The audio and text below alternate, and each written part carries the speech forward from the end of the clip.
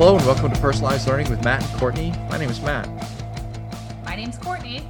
We talk about the do-dos and don't-dos of personalized learning. Yup, we do. Today, we're going to talk about engagement strategies.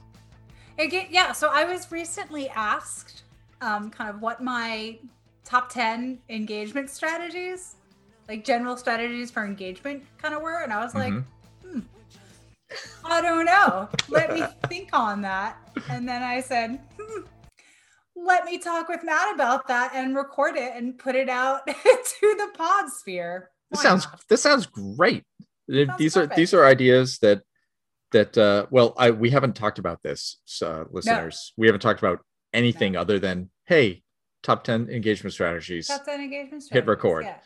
So we're this may seem a little I don't really know how it's going to work, but Courtney's got a list of some stuff and I'm going to react to some of these things. So we're going to talk through them.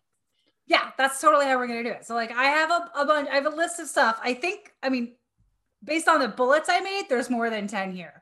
So good. I was wondering that. Yeah, we might narrow some down. And there are some that I could make really good arguments for splitting into two different things. Oh, I like it.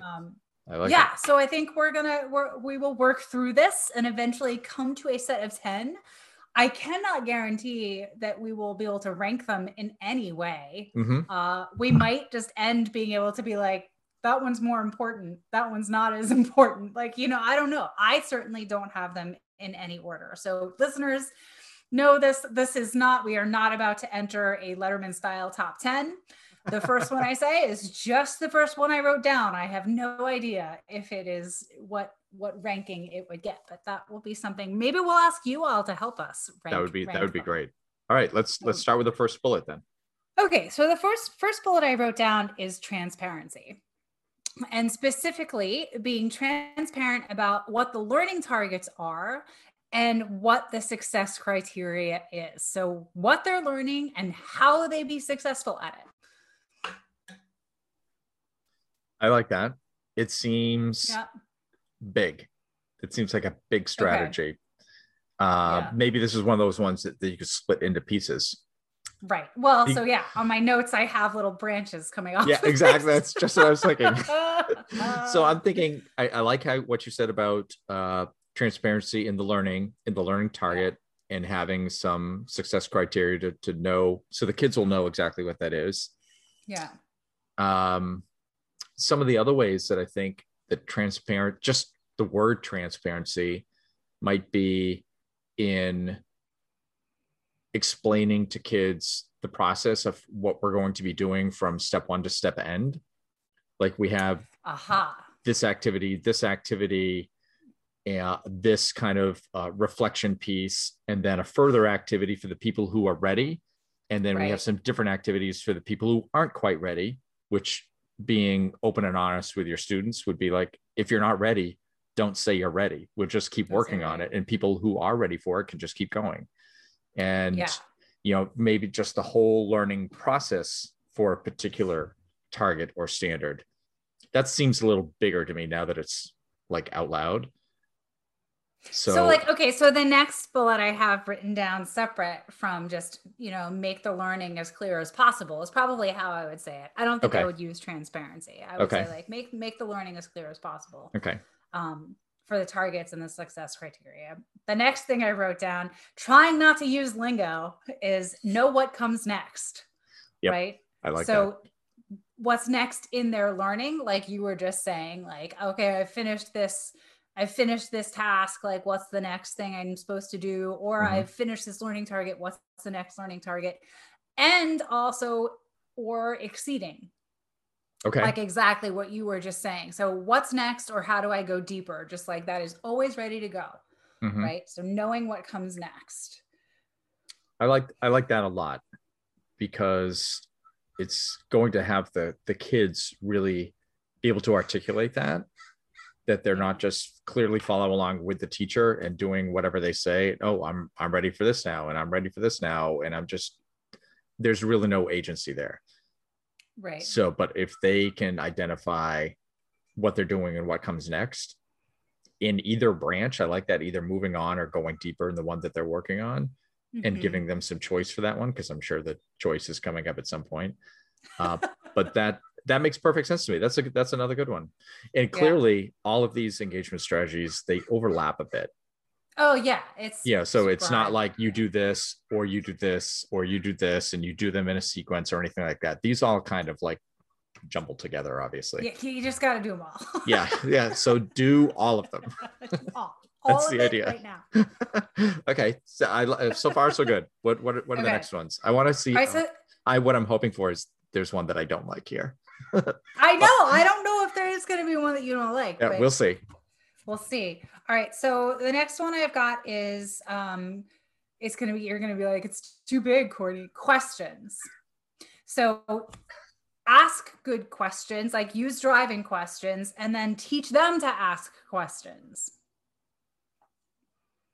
It seems big, Courtney.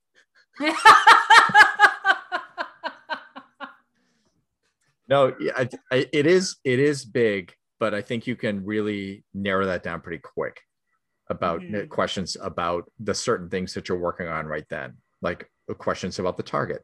That's a matter of just unpacking the target ahead of time and seeing where kids are, not necessarily like a formal pre-assessment or something, but just talking with kids about the target and, gather their questions. And we've talked many times about techniques to do that. The QFT, the question formulation QFT technique is perfect for this type of thing.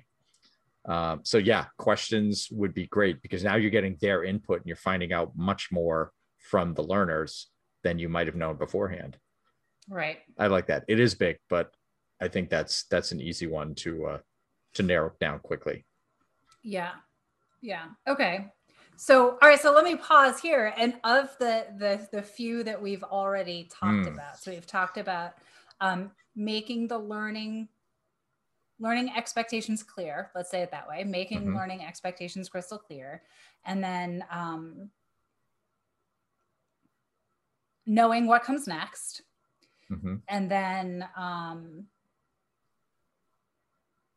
using questions. That's a crappy way to say it, but questions. So of those three, how would you rank them? How would you rank any of those?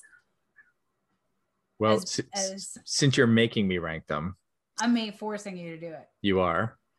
I would say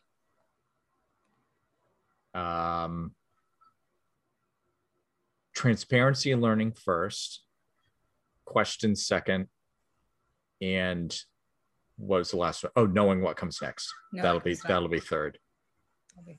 Okay. So here's my question. Here's my question for you now that we're breaking momentarily here. Do you think this is what teachers would be expecting you to talk about rather than specific, how do I engage my students with this specific technique?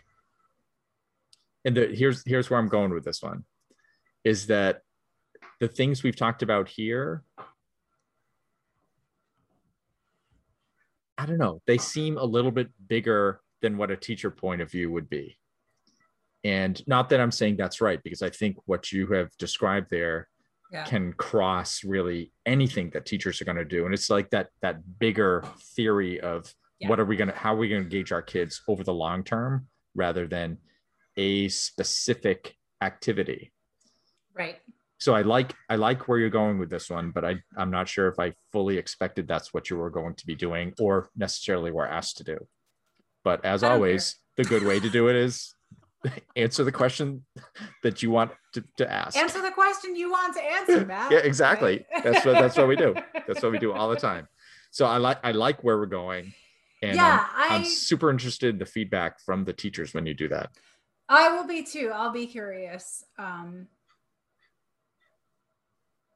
Yeah. Okay, I'm not sure if they know what they're expecting. That's fair too. Let's just keep going then, because maybe it gets a little. Maybe it's a little more.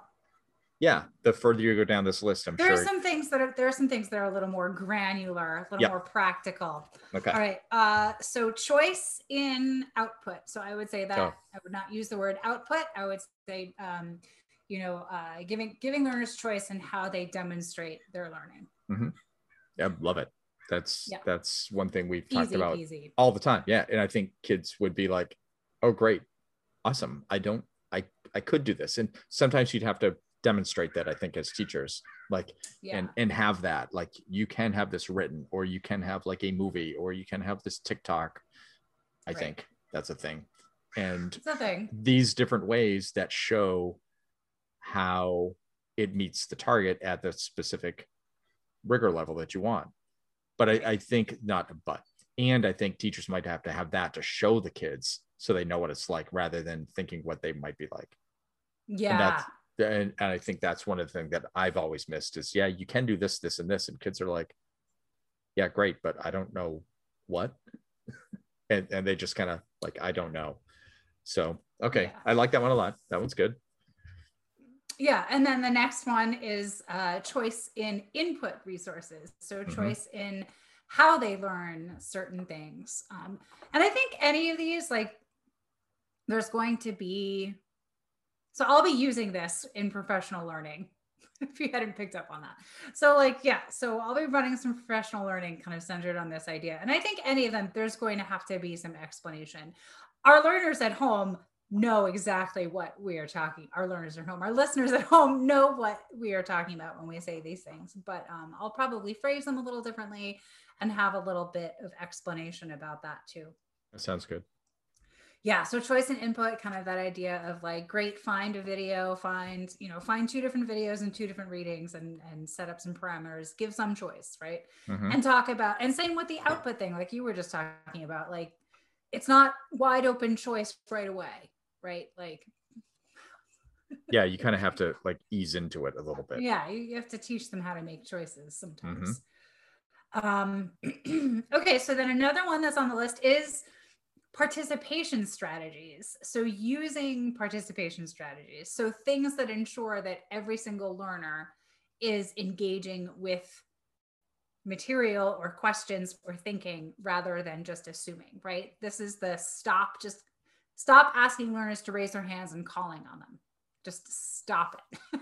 Okay. This might be one that I think teachers might be expecting, because this is pretty granular right here and pretty straightforward. So what are some of those strategies? I've got one right in my head already. So what have you got? Fist to 5. I always like that one, where, you just ask kids of their quick understanding, where fist is a 0 and 5 is, I fully got this. And then somewhere in the middle, and you can quickly scan the room with everybody and see if what you're talking about makes any sense or not to the kids, because it doesn't always connect, obviously. And that way, if you have 2 different groups at that point, maybe you can quickly adjust to saying, okay, I got all the kids that are like 0, 1s, and 2s, whereas like all the 3, 4s, and 5s go over here and continue with this, with these resources I've already got. Or I can quickly reinforce with those kids who were completely lost on what I said. Right. So it's just adjusting quickly to what they have immediately. And you've got everybody's input, even if they're not saying a word. So I liked using that one in class. Yeah. That's a great one. That's a really good example of one. I was also thinking of things like quick writes, like stop and jot, or turn and talk to your partner type of things, and then calling on learners. Like anything that, like, it's really about, like, if you're going to solicit the class with a question, do something to make sure every learner has to answer that question somehow before you actually take answers. So you said turn and talk, but I didn't catch the first 2. What were those? Oh, stop and jot, and quick write, same kind of idea. So just, pose the question, ask everybody to write their answer down somewhere. And I actually think that leads to more interesting conversations anyway, because as the teacher, now everyone has answered it in some way. So you can ask someone to share their answer, and then you can do things like raise your hand if you agreed, right? Did someone have something different? Can anyone add on anything, right? Like, instead of just... Okay, I like that. That makes sense. That makes sense. And they don't have to share, right? Unless... No. Yeah, this is just for them, but they're writing something down. Okay, I like that. Right. All right, go to the next one. What else you got? Let's see. I have reflection, which is kind of like what you were saying. Like you combined participation strategies with reflection with the fist of 5. Yeah. So whether that's something quick like that, like a quick check, right? I think people used to call them dipsticks. I hate that phrase. Same. Not a fan. Not a fan. Nope. Let's not use those. So something like that, or even like, you know, like you've seen me, and if anyone has been in professional learning with me, you see me, I use these smiley faces sometimes where at the start, it's like, here's the topic, rate yourself, right? And there's always like a crying smiley face, a confused smiley face, like a thumbs up smiley face, and then a smiley face that is dressed up like Kiss, rocking it. Of course.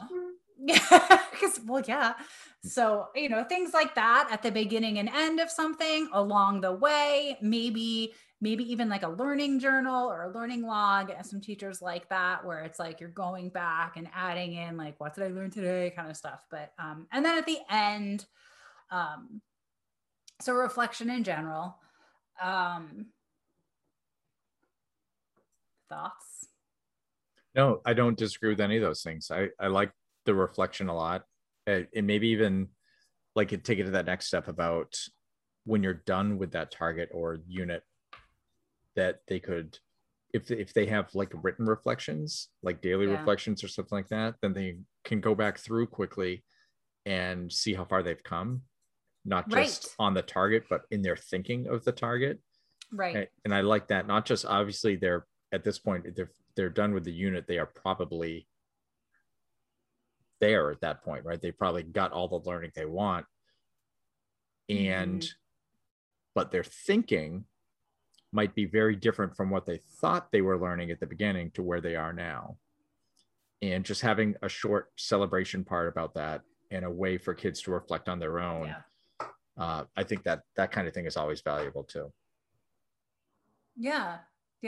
Okay. Games. Okay, help me on this one. What is a game? Like checkers? No, probably not checkers. Although I'm not going to say that there's no way to use checkers to further and deepen learning. Maybe there is. I don't know. But yeah, no, using games as a way to practice learning, to deepen learning. Can you give me some type of example? And the reason is that there was a fad a few years ago, and I'm not sure if it's still going or not, about gamifying everything. Right. And I think that's different than what you're talking about. Yeah, it's a little different than what I'm talking about. Because you mentioned, you mentioned something about like reinforcing and ways to deepen learning rather than turning everything into a game and they get some type of reward when they're done the learning. And I'm not so much of a fan of that. Yeah, I can see that. No, I'm not talking about gamification of learning. I am talking about using games in the service of learning. And I think most often we see this as like reinforcement practice, sometimes deepening of skills. I think simulation games can be an amazing use of games to learn things. Like if you've ever played a Civilization version, you're learning all of the learning targets having to do with like ancient civilization. Why do people, what are settlement patterns of people? Let's see, near water, near resources. So I think that that's a legitimate way to use a game, but a lot of teachers don't do that. More often it's using a game, using something like, was it like the $500 pyramid or Kahoots or other kinds of... The $500 pyramid? What? With kids. The $1,700 version game? Man. I totally get what you're saying now, because there was a game that I used in one of my classes, the pandemic game, Oh, yeah. And it was great for not only learning about the things we were learning in the epidemiology class, but also it forced them to learn about teamwork. When you realized that they weren't playing against each other because they all died pretty darn quickly. It was like, oh, maybe you should play this differently. Can we play it again? And wanting to reinforce what they were doing. And I thought it was a great use of a couple of days worth of time to not just reinforce the things we were trying to learn, but about teamwork also in this particular case. So there's more to it than just the targets, but using games to reinforce the learning is 100% different than gamifying learning. It is. It's very different. So using games for that one, I am all in. So yes to that one, no to the other one. Okay. Yeah, no, gamification is not on my list. Good. Okay, here's one.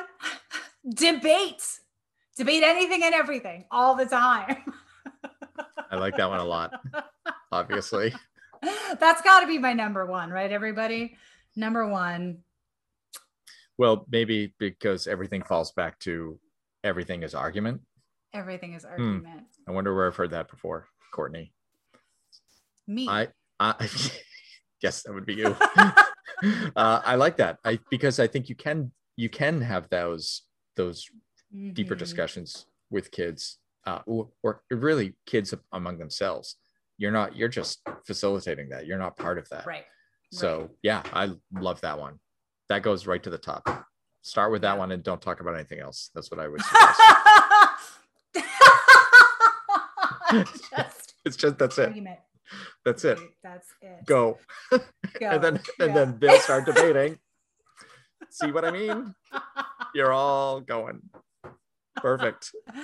Yeah, that's a huge one. It's super important to do. And I'm talking about even with things like, is a hot dog a sandwich? No, it is not. No, it is not. All the way up to thank you. All the way up to, eventually, abortion rights, affirmative action, anything. It's probably better to start with is a hot dog a sandwich. Yeah. Start with is a hot dog a sandwich. Yeah. Mm-hmm. Start there. Yep. Start there. Or start with what's a better pet, cats or dogs? Like start there. But that's a good one too. Yeah. Don't go right to some of the biggies. No, it won't work out well for you. All right. Nope. How many have I talked about? 1, 2, 3, 4, 5, 6, 7, 8, you've 9. Got to be. See, I've already done 9. I was going to say you're got to be close to 10 right there. All right, and then I've got connect to learner interests. Okay, tell me about this one because I think I've revised some of my thinking on this one in the last few years. Okay. Yeah. Awesome. Well, here's why I said it in a weird way, I think. And maybe we've come to the same place on it. We just haven't actually had a conversation about Probably. It doesn't mean if a kid is into horses that's all we ever let them talk about or learn about is horses, or that we bend ourselves over backwards to find something related to the content we're trying to teach that has to do with horses, right? Or we put it on paper that has horses on it. That's not what I'm talking about. Yes, that's a good place to start. 100%. Okay, they like horses. Well, we know something about this learner. We can kind of expand from there. But it's about helping them find what they're interested in within different topics and content. And knowing their interest is a path there for sure. And Matt, you've heard me say this in front of hundreds of people when we've run stuff, is that you can probably come up with 6 categories for your learners that every single one of them would if you had six categories, there wouldn't be a single learner in your class for whom one of those categories wouldn't apply, right? Absolutely. And so you can use that to kind of think through and craft kind of how you're putting different input resources together, or the different angles you're going to take with content. But I think it's more so about helping the learners figure out what they find interesting and then encouraging them to follow those paths. I think that really ties well into what you talked about a little while ago about choice in input and choice in output. Finding the ways that they want to attack those targets and learn about those things. It's their choice, and you're helping them with that, discover those things. What I was wary about was the old thing about learning styles. No, that's not a thing. Actually. It's not a thing. Right. It's not a thing, but that is still a thing in education circles that people believe in. And it's terrible. I should start when we're with colleagues or other adults who say that, like, well, I really appreciate that you're catering to my, visual learning style. We should just be like, that's bullshit. Done. Absolutely. You don't actually have that. That's not a thing. It's not a thing. It's not a thing because I think the one of the things, it's not a thing. B, I think, as with almost everything we do, humans interpret that incorrectly.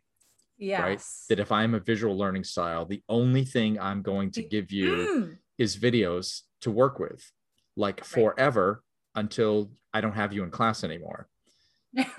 And how boring would that be if all I'm doing is watching videos all day? Although, as I realize this, one of my daughters is watching videos all day, learning about stuff. But it doesn't have to be that way when you force that upon students, right? Yeah. You want a variety, a variety of input strategies and output strategies. As you talked before, kids are going to get bored doing the same old thing. They don't need to make a PowerPoint every single time. They don't need to make a video every single time, because that's what their learning style is.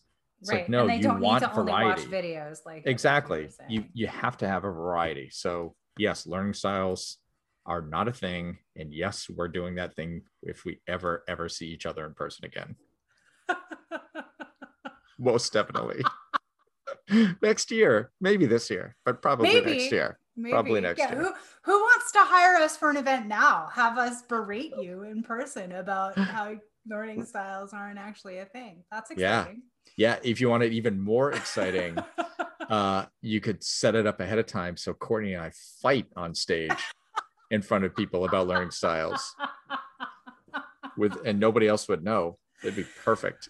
Oh gosh. All right. We've gone off the rails a little bit. Yep. So connecting to learner interests was another one I had. So I think that's my list. Is that I don't know. Did I miss anything? Is that 10 that you had there? Was that the 10th? That was the 10th one, wasn't it? 4, 5. Yeah. Oh, you know what? Because I have another one that I'm kind of like, I don't know. All right, let's have at it. On the list now. Strategy instruction. So teach learners multiple ways to do things, and then have them pay attention to and use the strategies that work best for them in different situations. So nice face. I know. See, it's like, man, it's not an exciting one. So I think about exactly. Yeah. Taking notes. Okay. So you've got me already. You've got me already. Got you. Yeah. All right. So most often what happens is, teachers will say, well, we're going to teach Cornell notes, or we're going to teach this particular way, or I'm going to expect you to take notes this way, and only ever have learners do it one way, or don't ever teach them how to actually take notes. That happens too. Yeah. Those are your two options usually. So what I'm saying is instead teach them 3 or 4 different ways to take notes, even if you're not good at it. A really ingenious way of taking notes. And we've talked about this. We have, one of the hosts of our child podcast, our offspring podcast. Ouch. I don't know. They called us the parent podcast, so I don't know. Oh, that's a fair point. Anyway, he is an incredible visual note taker. If you ever get to be near Matthew Card when he is, in a learning environment taking notes, it's mind blowing. It's astounding. Yeah. I don't understand. And some people, at all. It's crazy. I have tried to do it. There was a good year or two where I was like, I'm going to do this, like as best I can. I'm going to try. And I enjoyed it. Sometimes it works really well. Sometimes it doesn't.